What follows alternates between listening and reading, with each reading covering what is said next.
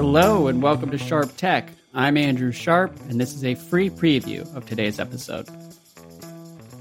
A circuitous path for all of us, you, me, and Satya and Microsoft. And speaking of their new partners, Frida says, I was scrolling OpenAI's careers page and noticed they're hiring for iOS software engineers.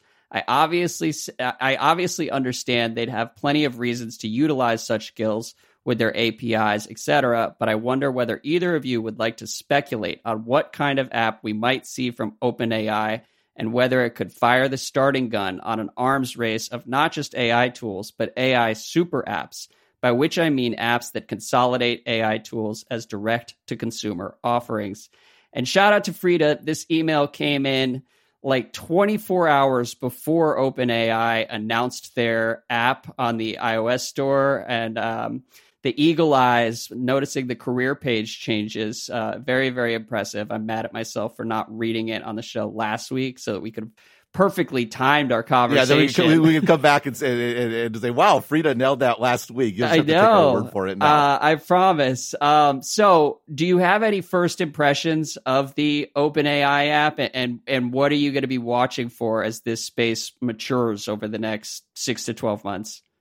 I think the app's pretty good. I mean, for V1, right? I mean, it does exactly what you think it would do. You open it up and you have a prompt. One thing that is nice is it does have text-to-speech using their Whisper API, which is, it's funny, you use that and then you go back and use like Apple's. It's like, yeah, there is a lot more sort of capability here. It's really, really good for the sort of text-to-speech bit.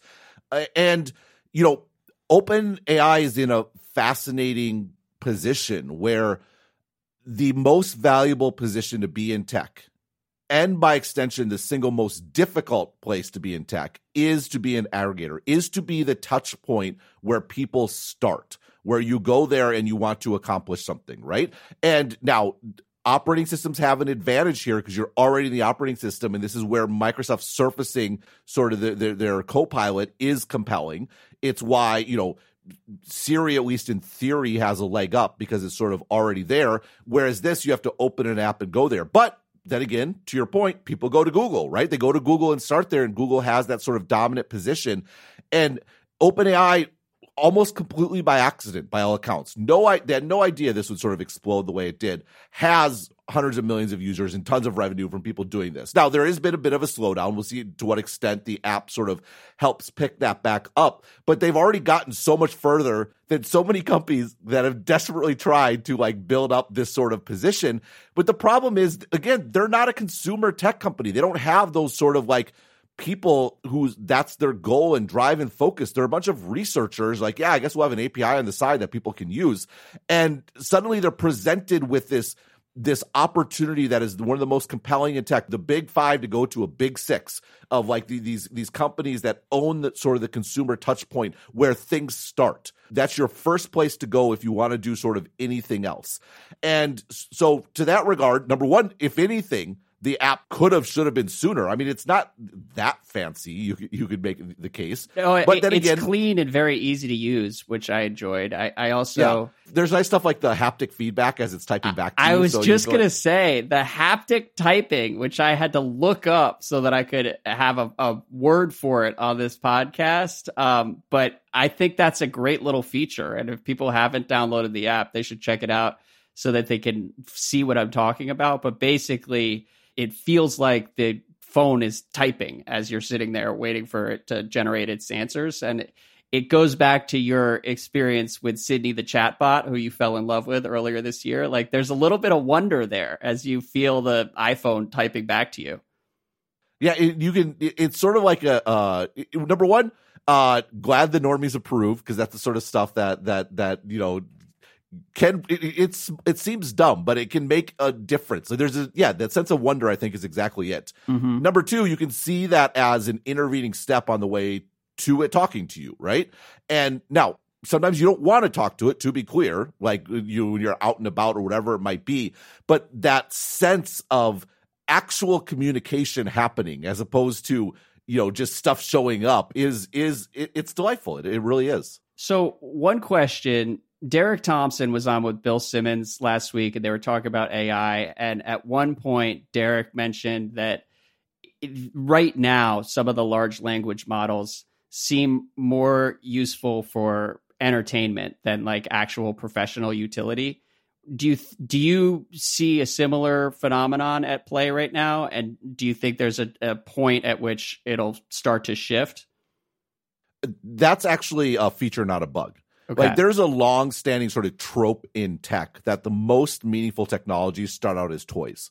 And it's like, oh, that's kind of nifty. That's neat. I'm not going to use that for real work, right? You know, I mean, sorry, I need to do that again with an Andrew Sharp impersonation. I'm trying to move with humility here because I understand that this is going to upend everything we know about the world. You need to lean in, have strong takes. This is not going to amount to anything. AI's dumb. It's a fad. A fax machine 30 years later. Absolutely. That's right. What we're talking Embrace about your here. inner Krugman. That's what we're asking for. And so, yeah, for sure. Like, I don't use it a ton. Like, there's times where I'm like, I can't find something. Oh, yeah, I should use the AI to sort of find this, right? And sometimes it works fantastically, and sometimes it doesn't. Yeah.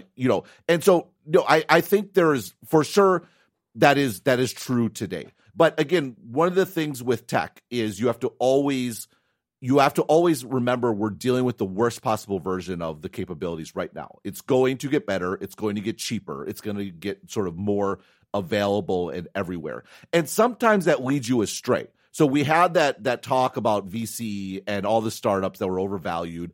And that's an example of the like over extrapolating into the future run amok. That can definitely happen. But that was more a function. No one doubted the utility of these companies. That was a function of understanding like the addressable market and competition and, what happens when you actually run into Microsoft head on in an enterprise sales deal, right? Like there's lots of stuff that goes in, or in what happens when interest rates go up and suddenly this, spending $1 gazillion on sales and marketing that's not going to pay out for 15 years seems insane, right? Like all that stuff sort of happened. In this case, we're not, part of the fun is speculating which company will succeed. And there's open questions about that. But the idea that this tech is going to be a fad and go away and we're just going to stick with using our mouse and keyboard and our internal memory of where is that stuff on my hard drive and where did I do XYZ and let's get on a Zoom call so I can teach you how to do this sort of thing. Like, it seems pretty clear to me anyway that this is a meaningful shift. It is a meaningful paradigm, and the way it will play out remains an open question. But I think the fact that it's a toy today is not a strike against its potential for the future. It's actually a validation of it, right? Like you go back to like crypto or something, right? There was no toy like aspects to crypto.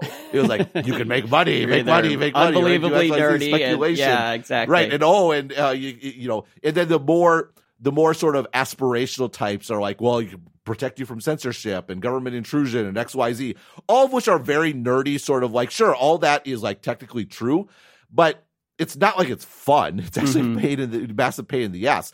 Something to be fun is a huge opening for expansion into utility. And that's why I rarely asked, back into toys. In all honesty, earlier this week, I downloaded the OpenAI app and started playing around with it and was reminded how much I enjoyed ChatGPT when it was first released and then GPT-4 and everything else. And so I was just sitting there and being like, I actually really like this product. And then I was trying to think of like times throughout my day when I would pick up my phone and go to the OpenAI app and use it for like work or something to enhance my productivity. And I was mostly coming up empty, in part because Google still owns the real estate on the iPhone browser, and it's just so easy and ingrained in me to go. Habits are super powerful. Yeah, and so I'm just wondering when we might start to see that shift a little bit. I will say this. I have one use case for you on the ChatGPT search functionality versus Google. Are you ready? Oh, yeah, I'm ready. Okay, so I have been using ChatGPT for all of my baby searches because if you use Google to search for anything related to babies, you have to sift through all sorts of like sponsored links and everything, and it's just very stressful trying to come up with a reliable answer.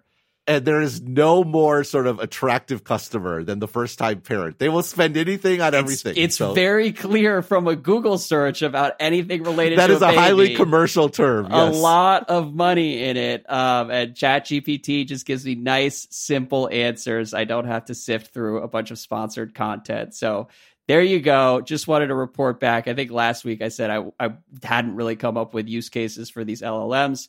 That is one use case. Now, congratulations. Very happy for you. I mean, there was one point, though, that you mentioned before about the habit and the fact of sort of getting sort of access to it. That's a huge deal. That's a reason why I don't want to go too far with the analogy to the Jobs keynote around the iPhone about a new user interface, because having a new device, it's way easier to introduce a new way of interaction if you're using a new device, right? Because you're starting from zero. Whereas in this case, you're on your phone, you have 15 years of habits of how you use your phone, and that's very hard to change and sort of disrupt. All right, and that's the end of the free preview. If you'd like to subscribe and receive every episode of this show, you can do so by subscribing to Stratechery Plus. That'll give you access to every Sharp Tech episode, all of our Sharp China episodes, the Dithering podcast with Ben and John Gruber, daily analysis of the tech business from Ben, and more shows that we'll be adding in the months to come. If you'd like to become a subscriber, click the link in your show notes to get access to the entire Stratechery universe.